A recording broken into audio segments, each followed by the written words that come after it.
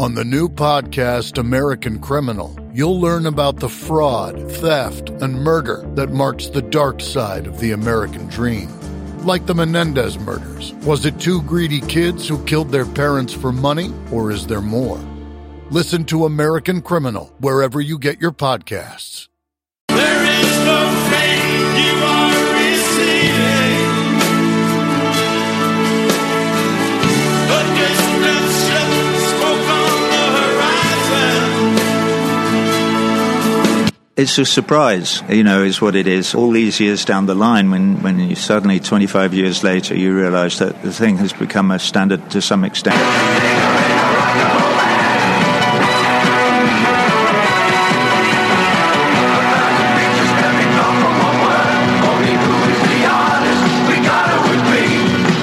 Ride My Seesaw is really about me growing up and trying to relate.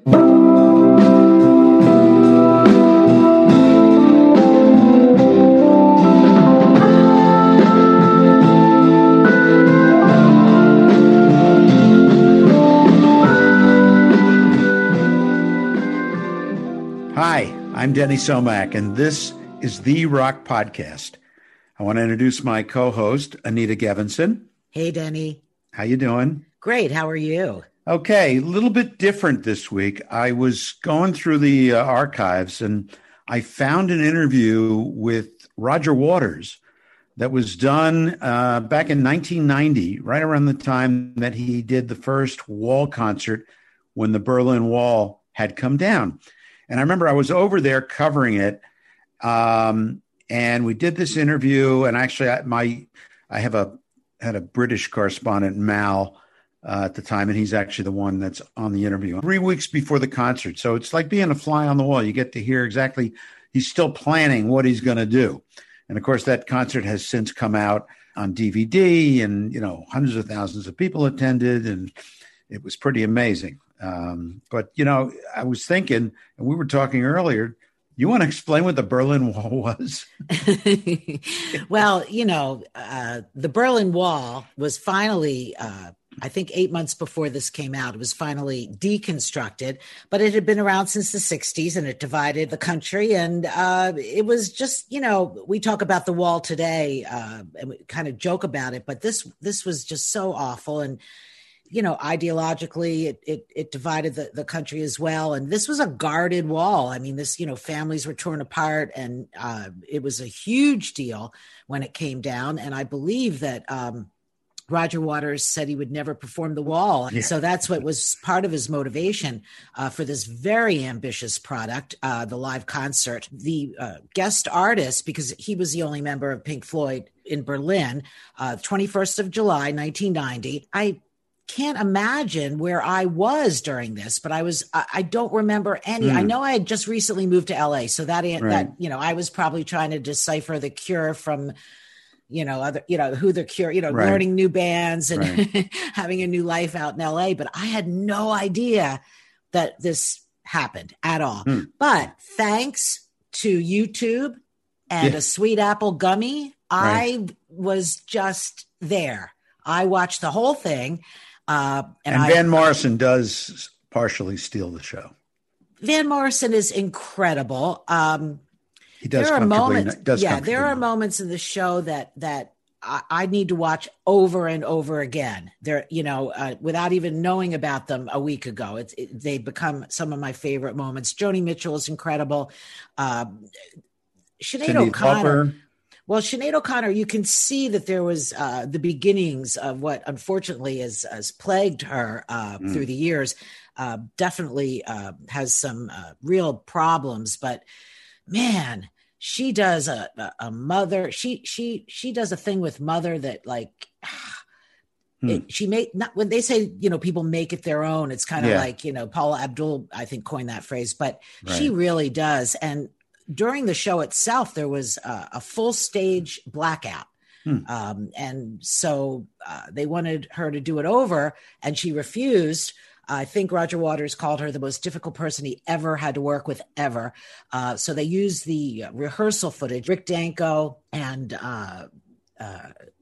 members of the band? Yes. Garth Hudson, Levon Helm. Yeah, he plays sax. He plays accordion. It's really it's unbelievable. Levon Helm. Yeah. So I suggest, edible optional. I suggest everybody checks this out because this was a major, major thing. And I can't believe you were there. That's so cool. Yeah. And originally Peter Gabriel was going to be on, and Springsteen and Clapton, but that didn't happen. Even Rod Stewart was rumored for a while. But obviously, it turned out okay. Van Morrison, Sinead O'Connor, Cyndi Lauper, as you mentioned, Marianne Faithfull. Thomas Dolby looking crazy as shit, man. You should. Thomas Dolby, I don't know what he was thinking. It was, I guess, it was still the 80s, really. Jerry Hall, Tim Curry. There's a side to the whole thing that's very Rocky Horror. Let me set this up. First of all, while I was going through the interview, I got a call from John Lodge of the Moody Blues. He wanted to fill us in on what he's got a new single out, a new EP. So we talked to him. So you'll hear that after Roger Waters. And then I heard from Gary Brooker of Procol Harum, who has a new EP out also, and it's a return to the classic Procol Harum sound. So we're going to hear from both of those guys right after we hear from Roger. But let me set this up. So we're in Roger's warehouse somewhere outside of London, and I'm looking around, and there's all these boxes, and I lean over and I say, well, what's in all these boxes? And he goes, well, these are all the cells that from the Wall, the movie, the Gerard Scarfe drawings that the cartoon was made of. I thought, wow, that's amazing. Boxes and boxes of them. They're all sitting there. So maybe someday he'll sell them off. I don't know. Yeah, for you, that's like Keith Richards finding cocaine or heroin in a warehouse. Yeah. That's your drug of choice right there. So Did you tell him what he should do with them? Or No. Okay. I don't know if you've ever met him, but he's not the easiest guy in the world to have a conversation with. He's all business and but anyway, this interview is a gem. So let's get into this. This is our interview with Roger Waters. I think it was the last week of June in 1990, right before that concert. So here it is. In just under a month's time, you will be staging what I think you could say is one of the most extravagant, well thought out live productions that we've ever seen. It's an open air concert in Berlin, right on the wall. What are your feelings about it now? I mean, it's a conceptual idea that's now in the making, isn't it? Yeah. I'm too busy to think about it now. I just get up in the morning and start work. And when I'm too tired to go any longer, I go to bed and get some sleep. And then I get up in the morning and start work again. And most of the work, unfortunately, is being on the telephone or attending meetings, I'm very happy to say that on Tuesday I start rehearsing again, which is great. Now, I've been down to those rehearsals, fortunate enough to just poke my head round the door for half an hour, and I've been listening to you playing with some superb musicians, people who are no strangers to either. You've actually worked with the likes of Annie Fairweather Lowe and so on before. Tell us a little bit about the musical side of the wall performance that you're doing in Berlin. Well, as you mentioned, I'm working with musicians who I've worked with before. There are 7 of us. And we rehearsed a month ago. We finished a month ago. Learned all the songs, worked out how to do it all, worked out all the lengths and timings. And because as this is going out live TV, in England we know we're going out live network TV on July the 21st in the evening. I don't know if a deal's been struck in America yet, so I don't know where people will be able to see the show.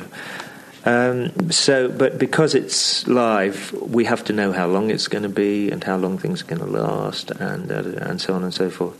And so the show is being run off a multi-track tape recorder and off SMPTE-code. So we're working to clicks most of the time, so that what we play is in sync, A, with the visual effects, and B, it means that the guy who's directing or the 3 guys who are directing the television show know exactly when to put in special effects that we've recorded beforehand and that kind of thing.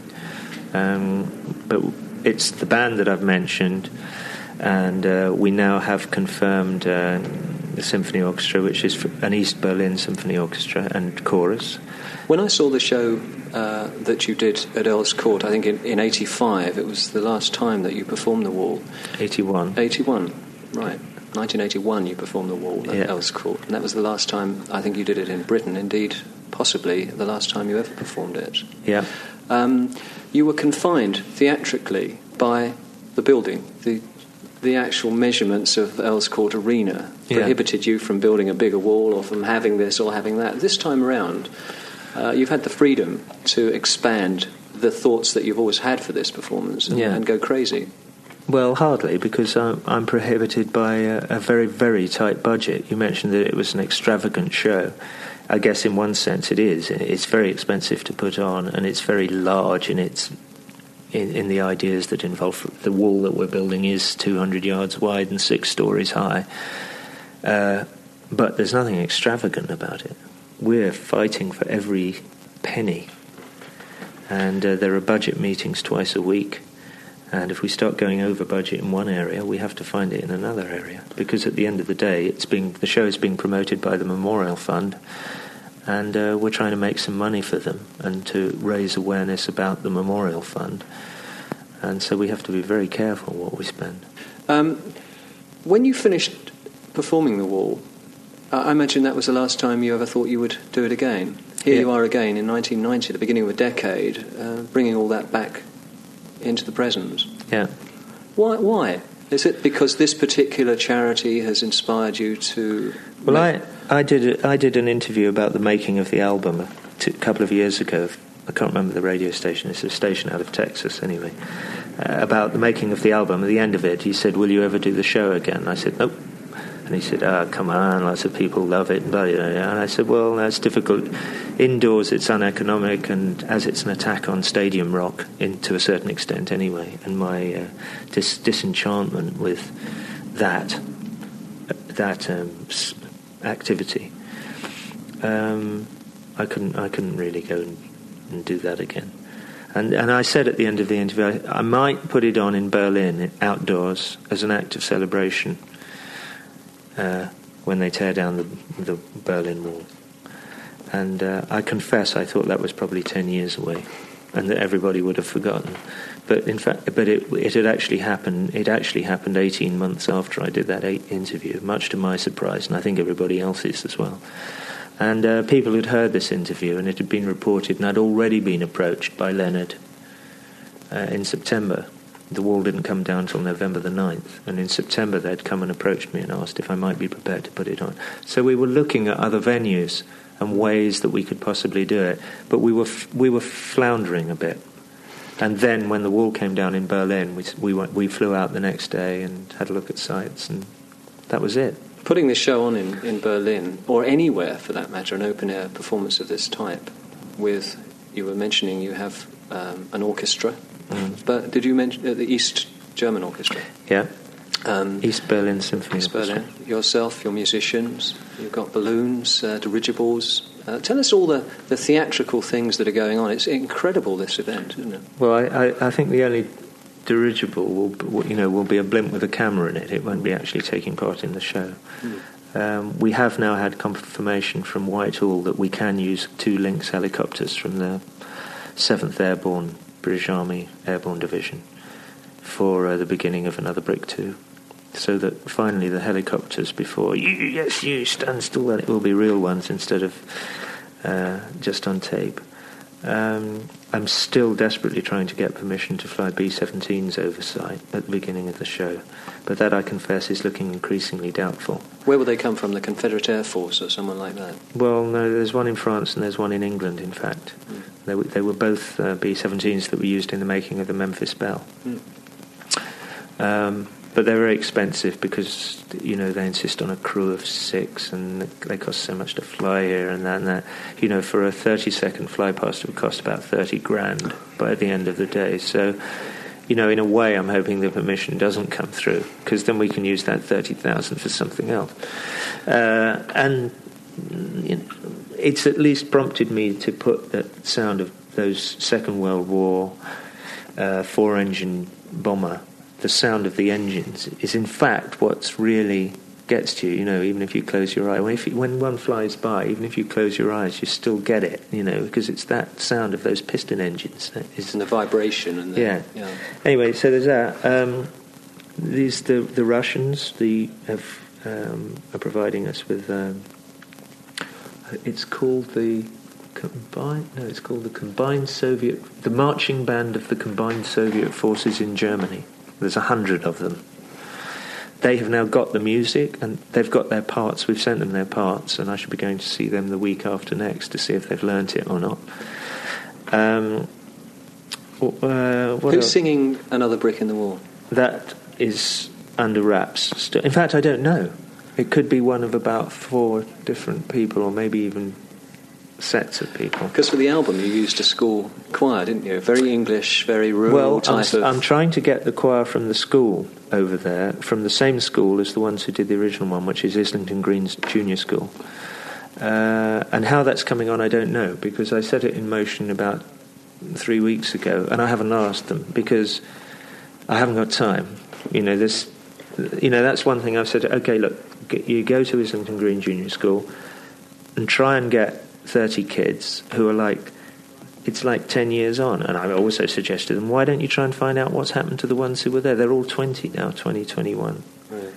Where are they now? It's rather an interesting story. It is, isn't it? And what do they think? And they've lived through the 80s from the age of 10 or 11 to the age of 20, 21. Be interesting to hear what and what did they think of that then? And all that. That's so. Whether anybody's done anything, I've no idea. Aside from the theatrical aspect of the show, the bands, the aeroplanes overflying the site, etc., and the building of this enormous stage, you've also had the logistical problems of dealing with not one government but 2 governments, because effectively Berlin, although its wall is being knocked down, it is still a divided city. There are 2 councils and 2 governments and so on. Yeah. How have you gotten on with that aspect of cooperation from both the East Berliners as well as, of course, the West Berlin government, where you're actually performing the show? Well, don't forget West Berlin has also got an occupying force of the French, the Americans, and the English and the Russians. Well, the French, the Americans, and the English in West Berlin.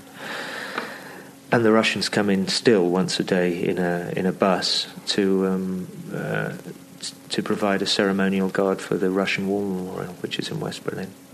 So it's a very strange situation, and it's unlike any other city in the world, but it does have its own local government. And I have to say that on both sides they've been unbelievably cooperative. I mean, nevertheless, it still took 5 months to get official permission through to be allowed to go ahead to do the show. Our original date for doing the show was June the 2nd, and we had to put it back over 6 weeks because we didn't get the permission, and therefore we passed our fail-safe point. But they've been very, very cooperative. Physically, the site where you're performing the show is near the Brandenburg Gate, Potsdamer Platz, and near the site of the bunker that Hitler spent his last hours in before it's on it. Yeah. Well, I say it's on it. The bunker is in the area that the audience occupy. So if you come to the show, when you arrive there, if you're early, you'll see there's a mound which I think will be the best seat in the house, and that's the entrance to the bunker. Funny, it's something unique about the site as well is that when I was in Berlin, and I came over for the press conference, as you know, to announce and launch the event. It seemed to me as if you had just awoken an area where time had stood still for the last 2 decades. They had cemented over, concreted and covered over history, and nobody was ever, as far as they were concerned, ever going to go back there and dig it up again. No. Well, we've dug the whole thing up. We had to, because there's lots of bombs and stuff, and so it's all been it's all been dug down to 5 meters. And they figure anything further than 5 meters down is not going to get disturbed to the point where it might get dangerous after 45 years. And we unearthed a new bunker 2 weeks ago, which is a pretty strange place, which was an SS kind of living quarters guardhouse place that had all kinds of weird SS murals all over the walls and rooms full of anti-tank ammunition and stuff. It's a very spooky place to be, but maybe we can lay a few ghosts with the performance of this work there. And the fact that on site there will be West Germans and East Germans and Dutch and French and Italians and Englishmen and Americans and Japanese and Australians, and I mean we're selling tickets everywhere. Do you think the authorities, both East and West, see this as a sort of celebration? Have they, if you like, endorsed this and embraced this as a celebration for themselves as well, the people of Berlin? Well, I hope so. And I certainly think so, yeah, because it would have been very easy for them to just go, no, right from the very outset. And they didn't. We had a few hiccups, but I think they're very pleased that it's happening. Because all that news that's coming out of Germany at the moment, you know, in terms of the negotiations vis-à-vis reunification and all the economic plans that are being made and things, I think this maybe gives some of it a different focus that is useful to all of them, to the East Germans and West Germans. And in no sense is it meant to be a celebration of a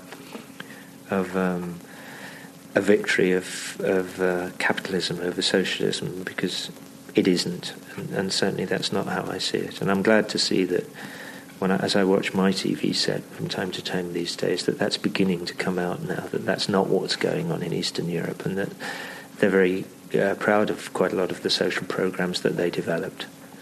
Having said that, obviously, you know, they weren't very keen on living under the heel of that of a non-democracy and totalitarian government like they had to. When this show's over, and you regain your composure and your strength after the exhaustions of what is a fantastic project, the charity will go on and raise valuable funds. What will Roger Waters be doing, career-wise? Well, I'm in the middle of another album. I've got not thousands. I've got tens of songs, and I think I'm getting quite close to finishing the next album. In fact, I think it's very nearly finished now. But I should probably start work on that again in the fall, in the autumn, and maybe finish it by Christmas. Maybe put it out next year. I don't know. Maybe tour. Maybe not. We'll have to see. You've dealt with different subjects in the last two albums, the pros and cons of hitchhiking and Radio Chaos. Where are we going this time? Have you an idea? Is there a conceptual idea this time or not? Well, they all seem to be, most of the songs seem to be about TV, either directly or peripherally. I got very involved in the idea of, a couple of years ago, I got very involved in the idea of foreign policy as entertainment.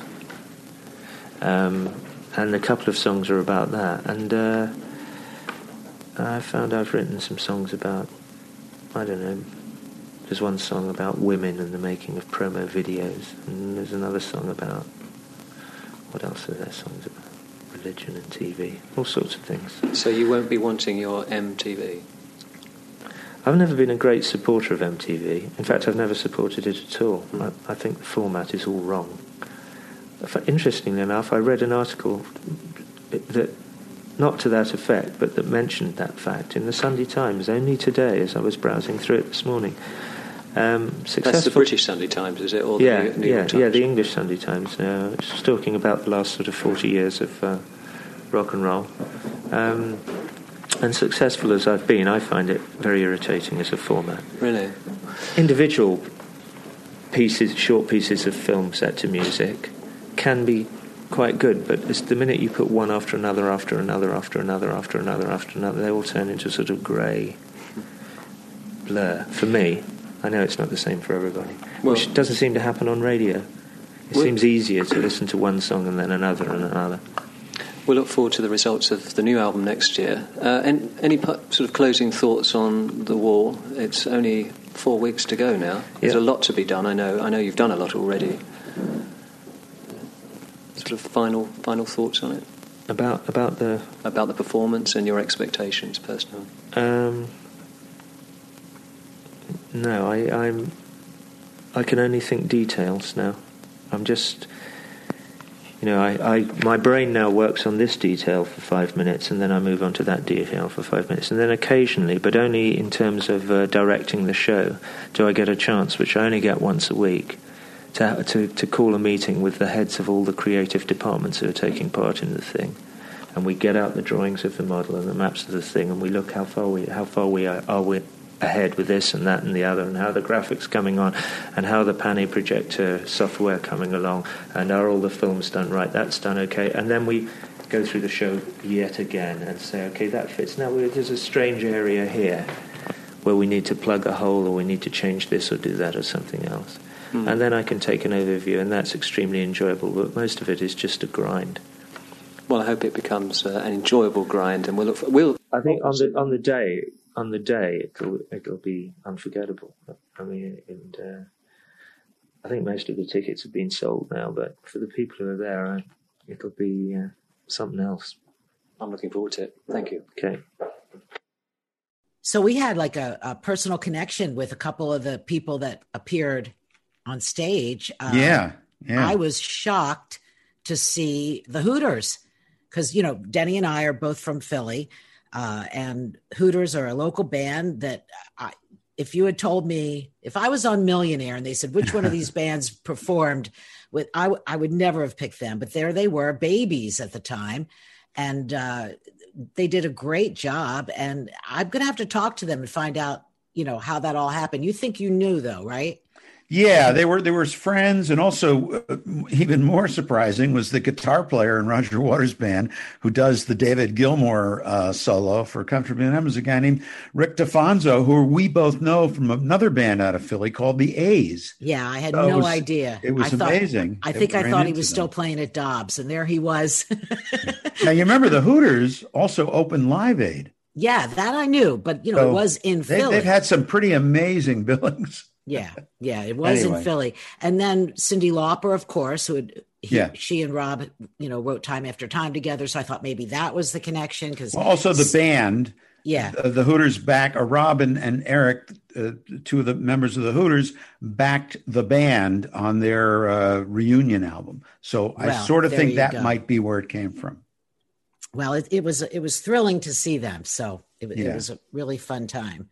But we'll find out more when we have them on sometime. So anyway, I mentioned John Lodge of the Moody Blues, the guy that wrote Ride My Seesaw, Just a Singer in a Rock and Roll Band, Isn't Life Strange? A lot of the songs along, Justin is the other main writer, but he wrote a lot of the songs and sang a lot of them. And I ran into him not too long ago. So he told me he was working on this. And I said, well, give me a call when you're done, if you got something. So this is my conversation with him. And he explains a little bit about this new song. This is John Lodge from the Moody Blues.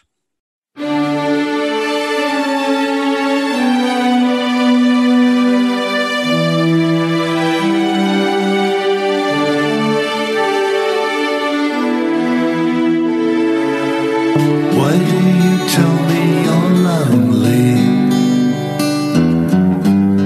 with the world at your feet? Thank you for joining us, by the way. It's good to see you. Yeah, found it. Yeah, thank you. Now, you've got a new digital single coming out, or has been released, actually, The Sun Will Shine.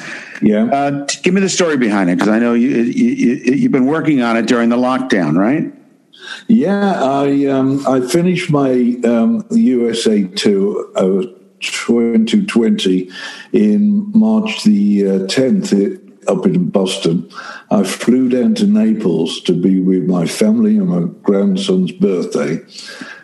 Never made the birthday because March the 12th we locked down. So I have a home here, but I didn't have a studio. I thought, what am I going to do?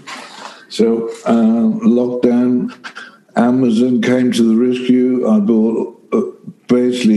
built a studio here, which I'm in now, and started writing songs. I thought it's taken me back to living in my bedroom when I was 14, learning to play the guitar, hour after hour. And it was a bit like that, really. And I wrote a song called In These Crazy Times on GarageBand. Finished it, did all of it here my microphone for singing is in the wardrobe and, usual paraphernalia. And that was about me. And it was about me and being locked down and suddenly realizing everybody in the world basically was in the same position, and what would they be thinking as well? And I wrote a few more songs. I released that single last year, and I was writing some more songs. And as I'm going through the lockdown, I thought, well, this can't last forever. We've got to come out of this somehow. And I started to think, when you come out, what will it be like? And I thought, it's not going to be the same as we went into the lockdown. It can't be. Too many things have happened. The most important thing when we come out of this lockdown is be positive, really be positive. And I related to a new dawn, a new day.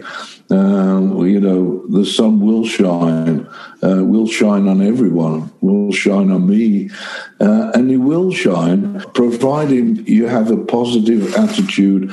And if you can have that attitude, if you're happy, people feed off that as well. Tell me what you remember most about the making of Days of Future Past.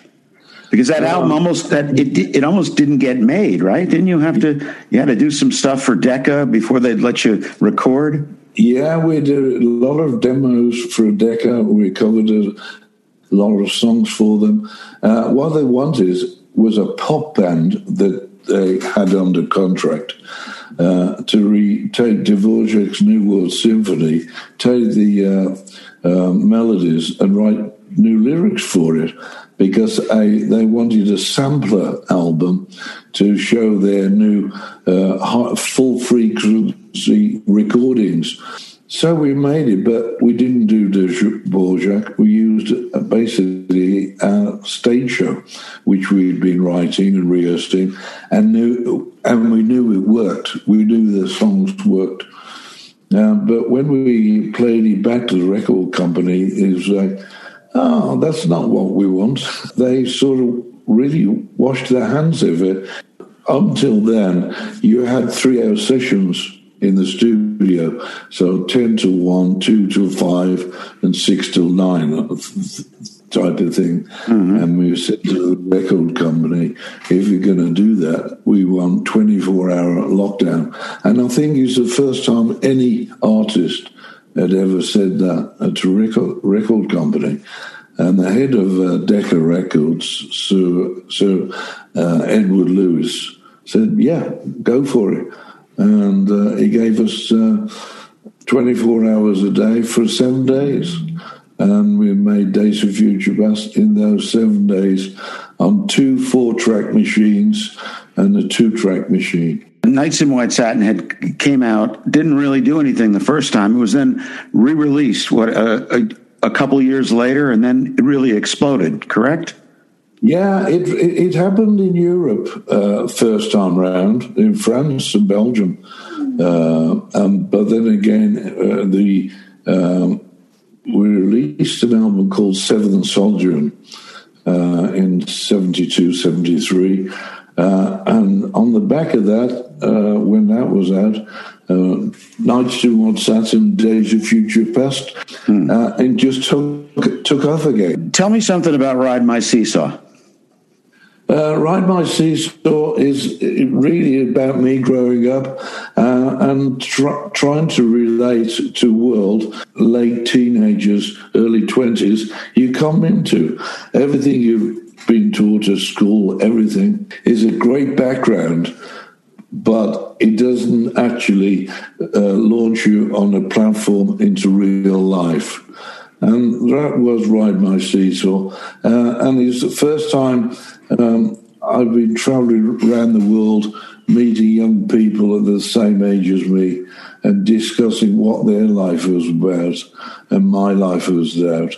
And, I think when you're like 22, 23, all through your life, it's ups and downs. Your life goes up and down, highs and lows.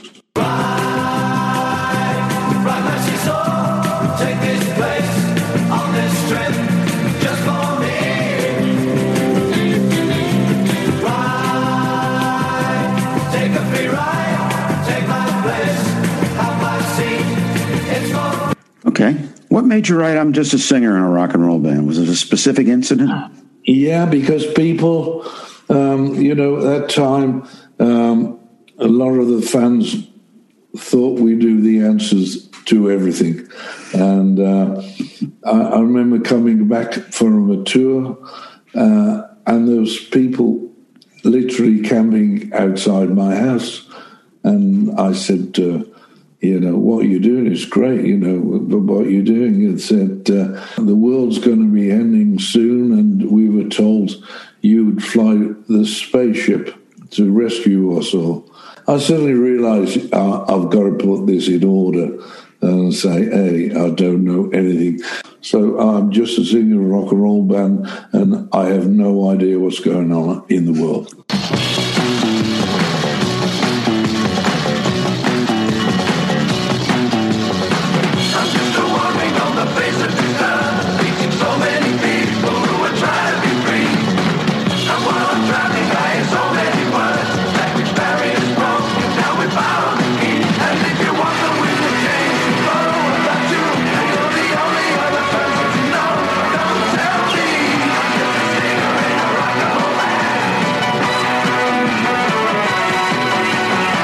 What, by the way, is the current status of the Moody Blues? You're on hold, or have you broken up, or on hiatus? What's the story?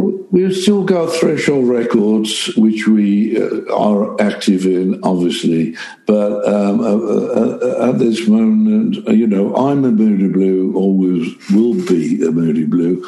And that's why on the road, I'm playing all classic Moody Blues songs and paying tribute to Mike Pinder on the road, Ray Thomas on the road, and Justin on the road, because these songs have been part of my life forever. But as far as the Moody Blues are concerned, Justin doesn't want to tour now as the Moody Blues. So that's his prerogative, and so we're still all good friends. But that's what he doesn't want to do. So, tell me what it was like the night you got inducted to the Hall of Fame. During the day, it was pretty chaotic, to be honest. Everybody wanted a piece of you.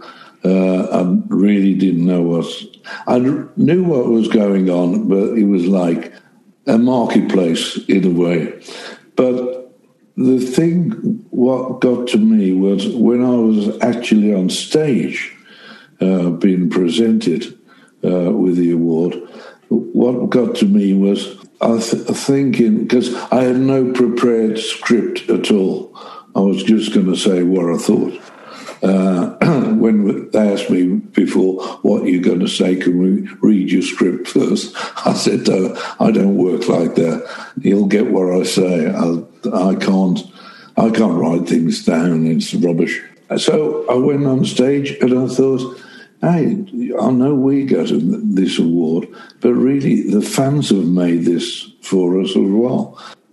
While I was thinking that, I said, my hero was Buddy Holly. Always was Buddy Holly. And I was thinking to myself, here's Johnny Lodge from the council house in Birmingham. I'll be standing next to Buddy Holly in the Hall of Fame. How good is that, And I started to get a wry smile thinking about it. And then I thought, something else which is fantastic. When my grandson grows up and he's married and children, they wander through the Hall of Fame and he's going, hey, that was my granddad, And I thought, yeah, it means something. It means something.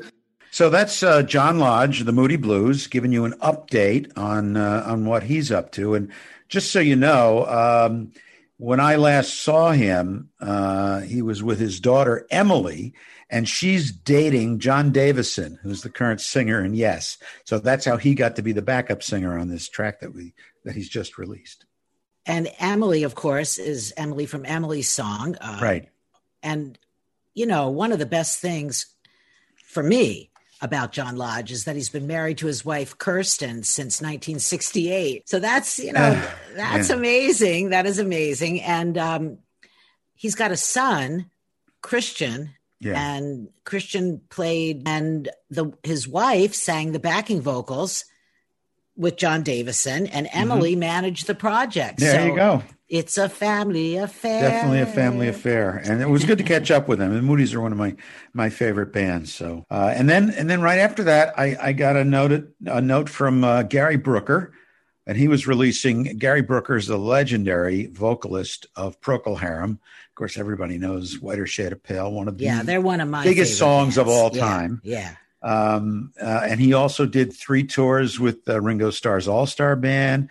He's just been on the scene forever. And I've seen Procol Harum a number of times. So we talked about his new EP and also what he's going to be doing. And, of course, we talked about some classic songs. So I hope you enjoyed these three interviews from the archives. So anyway, how you doing? Well, I'm fine. I'm perfectly ready to have a little chat here. Okay. Now, where are you? Where are you in England? I'm in Guildford. Guildford. Okay. Yeah. All right. Sort of 30 miles southwest of London. Right. Okay. So I got to tell you, I listened to the new EP. It's real got the classic Procol Harum sound. And I know you said that it was written a few years ago. I mean, what's the genesis of it? Well, it's sort of the genesis of it works backwards in that. Well, it was actually the end of March now. I've been having a big clear out because, we're locked down here. We still are to a certain extent. Right. But lockdown, you can't go anywhere. You can't do anything. You can't go and see anybody. So you start going through your CDs. And then going through those, I found these 2. I thought, well, I was looking for that. I hadn't heard that. What's that like? Well, that was Missing Persons. And I put it on, and it said a rough mix, but it sounded, it didn't sound, it's a very, very good rough mix. The vocals sounded good. Everything seemed to be there, actually, drum sound and everything. And the other one was next to it, The War Is Not Healthy, and that sounded, that's a bit lively, But I didn't really remember doing them, and I couldn't figure out why they'd got to that stage, and then got forgotten. Now, when I say they weren't very old, they weren't very old, but that's all a bit relative to how fast time goes by. Right. But they were done. I know they were done prior to we had an album out called Novum, which we did in 2016, came out in 17. And I know these were before that. You used to play this live, right? In the 2014 tour. I saw you do it. Oh, yeah, well, I couldn't remember that. You don't remember doing it live? No, I don't remember doing it. Well, go to YouTube and you'll see it. Yeah. Well, I don't remember recording it either. 2014, it says in New York, recorded. 2014? Live, yeah. All right, well, that was, it was written before that. Well, good information for you to know, right? Nobody else caught that? No, I think if you look on the EP, it probably says made somewhere in time instead of a date. The point was that it sounded, well, these are Keith Reed's words as well. Right. It sounded like that it had been written for the current situation a bit, Missing Persons. I just thought it was very appropriate. I said, well, let's get this out. We'll have the War Is Not Healthy. That's always that's always true, isn't it? Mm. So that's it. So we rushed it out, but you're scheduled to start touring in September. Is that definite, or is that still up in the air? Well, I've got to get over a couple of health problems. Once I get those out of the way, I'll know if I'll be here or not. Okay. Well, we hope it's nothing serious. Well, I'm still getting tested, so I don't quite know. Okay. But I hope everything's fine. But it has caused us we have a couple of things coming up quite soon, and I know I won't be able to do them. There's early July in London and Estonia, I think, at the beginning of August. but we're holding the other ones at the moment. Did you ever play in Estonia before? Yes, we've played there quite a few times. What's that like, playing in Estonia? It's a nice place. You know, there's 3 Baltic states. Right. I'm never sure what order, but at the top's Estonia. It's more or less opposite Helsinki, across from Finland, across some sort of sea. Don't know if it's Baltic Sea or not. Right. And they're very friendly there. We first went there quite a few years ago, played at a festival, and they liked us. We liked them, and I think we've been back 4 or 5 times since. I mean, I played there on my own once at a special deal with an Estonian orchestra and choir. So they're very keen on their music, and it's a nice place. They're nice people. So let me ask you: Are you a vinyl guy or a CD guy? Well, I've still got my vinyl collection. What's in your vinyl collection? Oh, it's priceless.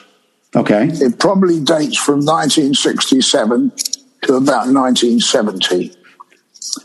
And I went to clear it out. It's got to be, I don't know how many feet, but it's got to be 30, 40 or 50 feet of linear vinyl. You know, so it's a lot of albums. It's a few thousand. Counted them. It's a few thousand. But we actually moved for the first time 4, 5, 6 years ago. And I thought, right, I'll clear out my vinyl, carting this lot round. Right. And so I thought I'd probably throw away half of them.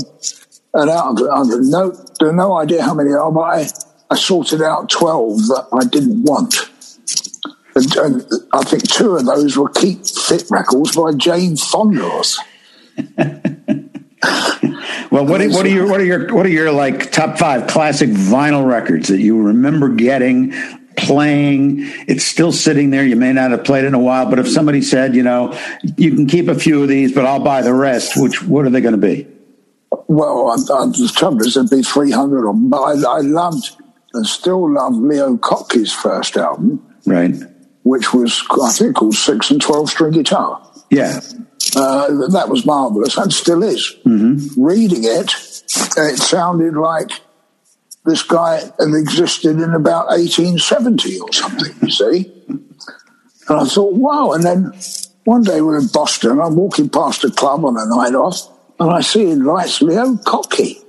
But he's dead. I thought, what? So I went in, and there he is, the man himself playing all this stuff. And we became lifelong friends, actually. Anyway, he is definitely on my playlist. Well, most of them were great albums. Yeah. A lot of them were the first albums by people. A lot of them were quite rare, like Blind Faith, their first and only album, I think. Right. Where there was a naked sort of 13-year-old or topless on the front holding an aircraft. Yes. That got actually banned. And so it didn't exist for very long, but I got it as soon as it came out. And so I got that original one. I think you peeled this banana skin. There was a banana inside it. Andy Warhol, Velvet Underground, I think. Right. And, the Stones one with a zip on the front. Was it Sticky Fingers? Could have been. Right. Now, is it? It's true that you made your debut in London at a concert that Brian Epstein promoted. Is that correct? You opened for Hendrix. Oh yeah, I remember that now. Yeah. What can you tell me about it? Was that seeing Hendrix for the first time? Did you get to see him? Oh yeah. No, well, actually, prior to he'd just been around for a month or two in London. And I did see him on the other side of the street once, and I just saw this thing. I will say thing because of what he was dressed like and what it looked like. Right. Some alien thing. And I thought, that must be Jimi Hendrix I've heard about. I hadn't heard him play a note yet. Before we played at this, that was at the Savoy Theatre, I think, that gig you're mentioning. Yes. But we had played at a little club called the Speakeasy just to work out our repertoire with Procol Harum. And Jimi Hendrix he got up and jammed with us. He took one look at Robin Trower and didn't fancy grabbing Robin's guitar off him. So he grabbed the bass off of Dave Knight. And of course he's a left-hander, Jimmy. So he still played it wrong way round, upside down. But he played the bass with us, not a guitar. But he was fun. So we sort of knew him to say, to talk to. Yeah. And it was nice to play with him at this one here. It was the first time I'd seen him in his own situation. He had decided that he was going to do Sgt. Pepper, which of course had only just come out, even that morning or something, and he hammered that out because he liked the Beatles and he liked that one, and he did a great version of it. Was that the show? I don't even know if you're aware, but that's the show where Hendrix played Sgt. Pepper and it had only been out for a few days, right? Yes. Well, John and Paul and George were in the audience. You aware of that? Oh, no, I don't even remember them. Yeah, in fact, George. I didn't see them backstage. George, I don't know if they would have gone backstage or not, but George actually, years later, because I talked to him about it, he did. The record had just come out, and they saw Hendrix, and they go, "Oh, we got to recall the record and redo it." And Brian said, "No, it's too late. It's out." Yeah, it was probably a very, very top concert to go to on the day. Yeah. Because you got Jimi Hendrix, you got Procol Harum, who just popped out of nowhere and got a #1 record. So let me talk to you. Okay, so you played in a couple of Ringo Starr's all-star bands, correct? Yes, yeah. Yeah. How did that come about?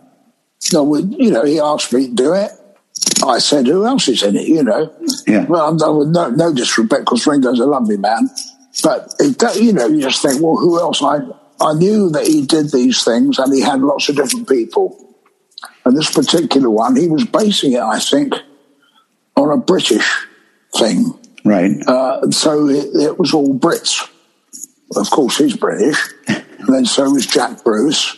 So was Simon Kirke on the drums. So was Peter Frampton and myself. So that was his kind of British tour, and we did it in America. Yeah. But it was great. Really enjoyed it. Yeah. I stayed with him actually. Did it over about 3 years. Wow. Did 2 more tours. Did you ever play with any of the other Beatles? Only George Harrison and Paul McCartney, not with John Lennon. Right. Yeah, with George, were you on All Things Must Pass? Yeah. Yeah. What did you play on? What do you remember what you played on that? Well, I was playing the piano, and I get mixed up. Is that his first album? Yes. The three record set. Yeah. Wah Wah and My Sweet Lord. I remember doing those. Right. Let's talk about some of the classic Procol Harum tunes and albums. A Salty Dog, which is definitely a little bit of a change from the first album. I think we'd started to feel our way a bit more as a Procol Harum band, as, in fact, people liked us and people were listening to our music. So the time we did A Salty Dog, we knew that people were actually listening to us and wanted to hear us and wanted to come and see us.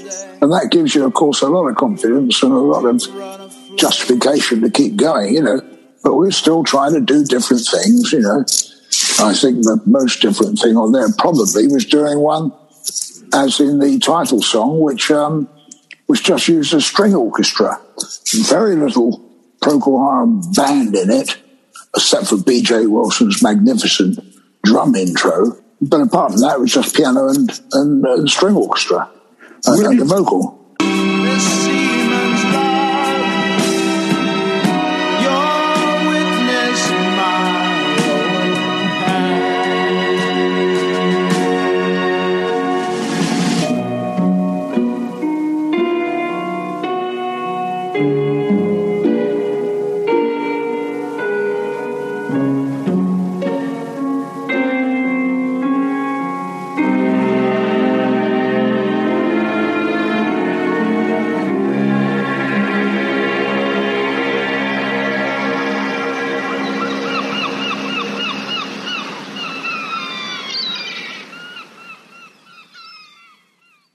Where did you meet Keith Reid? Way back 1966. We had a mutual friend whose name was Guy Stevens, God rest his soul. But he one day introduced me round his place to Keith Reid. He said, Gary, this is Keith, he writes words. Keith, this is Gary, he writes music. We got along fine. He gave me a packet of lyrics, which I took home and forgot about, but found them a couple of months later I just read through them and I wrote some songs to them. I thought they were intriguing, his lyrics, and I wrote some songs. And then we got together and he liked what I'd done and we were off. Okay, so it was right around this time, May 12th, I believe, in 1967, that A Whiter Shade of Pale came out. Yeah. And did the lyrics come first or the music? Well, like many of our songs that Keith and I wrote, it was neither one thing nor the other. I was actually sitting at home working on this musical idea. It was in the morning, nothing, smoky or dark about it. It was in the morning and I'd been working. I thought, this is a good idea I've got here. It had a bit of bark-like, and then it got into this cycle going round and round with the chords, and I'm humming and hawing over it, and it's working fine, as an idea. And then the postman came, and I opened up my mail, there's an envelope from Keith. And the first thing I took out was this, what looked like an enormously long, his lyrics, his prose, whatever it's called. And when I put it on the piano, I started singing it, and my musical idea was just as long as his lyrical idea was. So there was I didn't get to the end of my song halfway through his verse. It went right through, and they both sat there very nicely together. But it was quite organic. And now it's one of the biggest selling singles of all time. Yeah, I think so. You think so? Okay. Very played.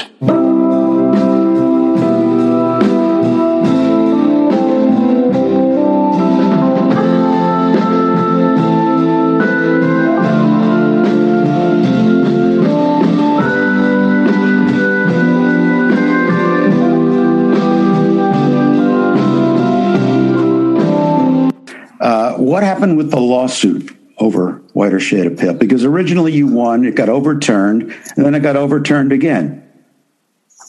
Well, that's it.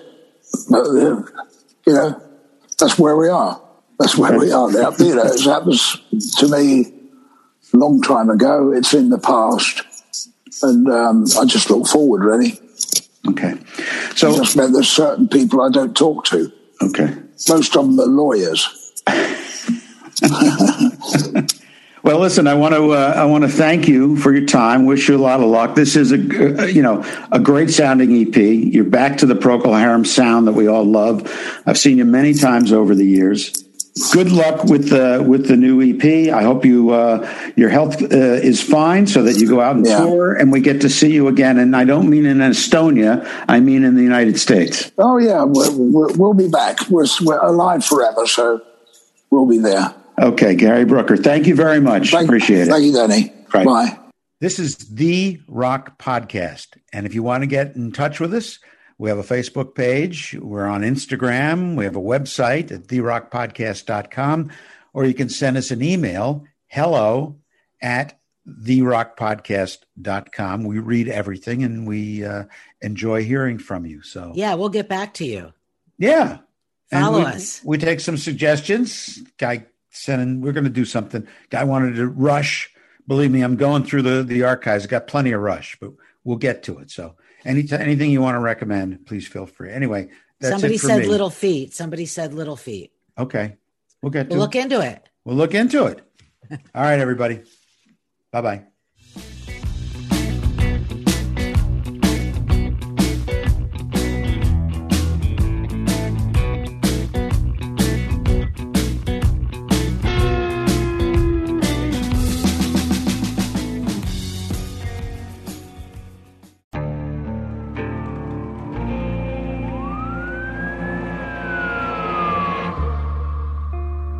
What would you do to achieve the American dream? The big house, the happy family, the money. 911, what's your emergency? Would you put in the hours? Would you take a big swing? What's the problem? What's the problem? Would you lie? Would you cheat? Were they shot? Were they shot? Would you kill? Yes. My mom is dead. My mom is right there. From Airship, the studio behind American Scandal, comes a new true crime history podcast. I'm Jeremy Schwartz, and I'll be taking you inside the minds of some of our most notorious felons and outlaws, exploring the dark side of the American dream. In my new show, American Criminal, you'll meet the picture-perfect brothers who killed their parents, the thief who stole babies, the crypto king who siphoned off billions, and plenty more. From assassins and gangsters to killers and con artists. Whatever the case, whoever the criminal, you don't know the full story. Until now. Don't miss the debut season of American Criminal, The Menendez Brothers, beginning February 29th. Listen wherever you get your podcasts, or to get early ad-free access to the entire season first, plus hundreds of other ad-free history podcast episodes, subscribe at IntoHistory.com.